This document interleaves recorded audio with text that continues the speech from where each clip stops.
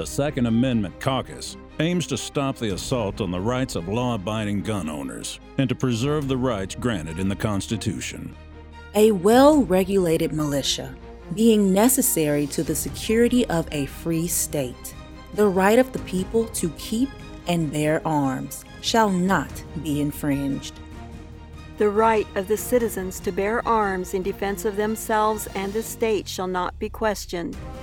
Article 1, Section 21 of the Pennsylvania Constitution. These legislators are on target with the chairman of the House Second Amendment Caucus, Representative Matthew Dowling. Thank you for joining us for another episode of On Target.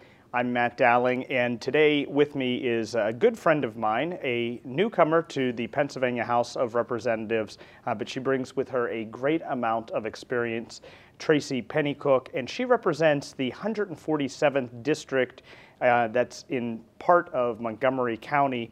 Now, Tracy, as I said, brings a lot of experience to us. She is retired military. Thank you for your service. Thanks. I understand you were with the military for 26 years. Yes. And you were a helicopter pilot. That is correct? Yes, that is correct. Again, thank you for your service. Tracy also sits on the Commerce Committee, Game and Fisheries, Urban Affairs, Veterans Affairs, and Emergency Preparedness.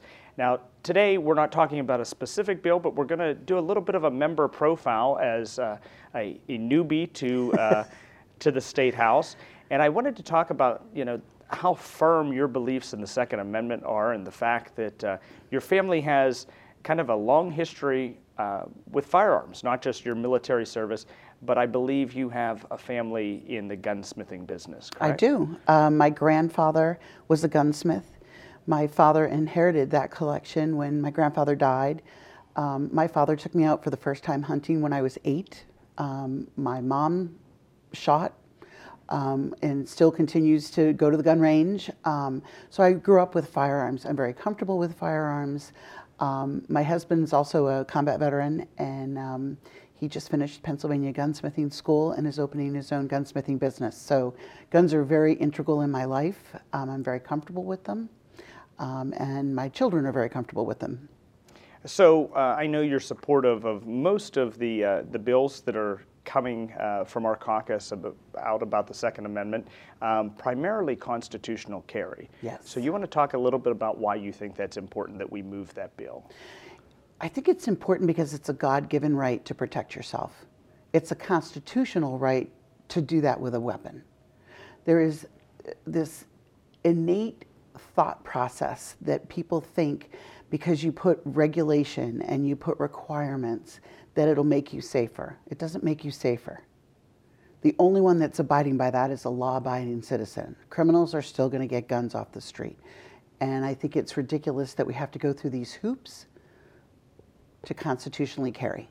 We should be able to take our weapon where we want to go.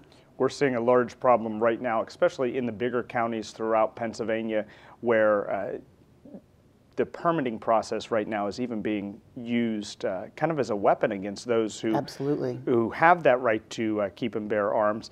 It's months and months out to be able to schedule sometimes a trip to your sheriff's office to renew your permit.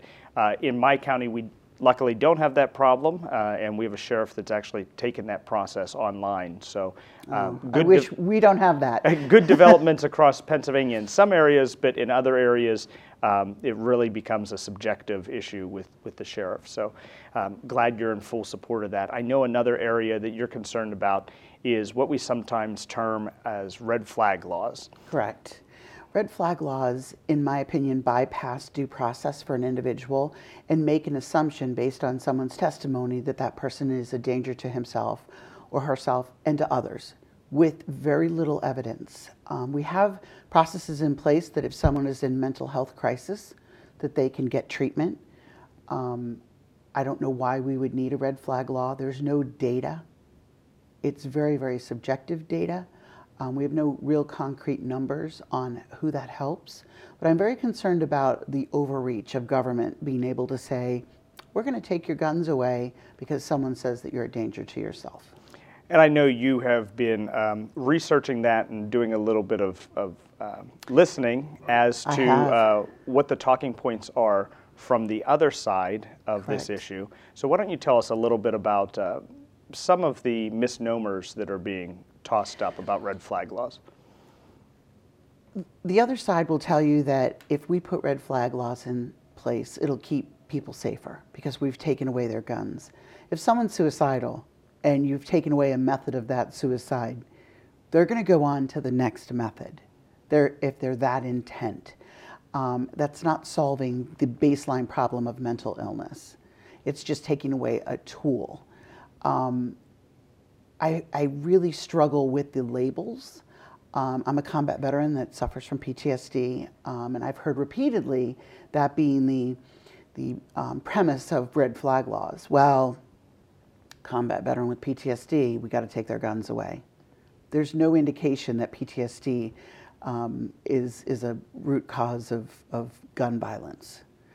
For some, especially veterans, that is a very calming and a very therapeutic approach to dealing with your PTSD is to go to the gun range.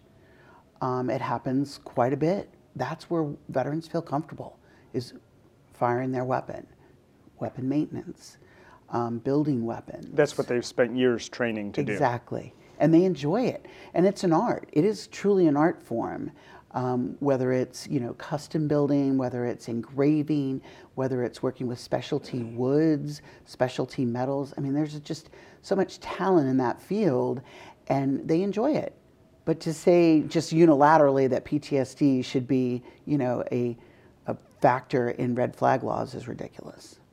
Well, thank you so much for joining us today and for the support you have for the Second Amendment. You make a great addition to the Second Amendment caucus as well as to the Pennsylvania House.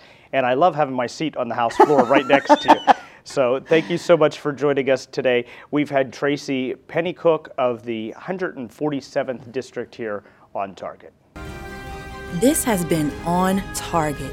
For more information, visit Representative Dowling online at www.repdowling.com or find him on Facebook, Instagram, or Twitter. This has been a production of the House Republican Caucus.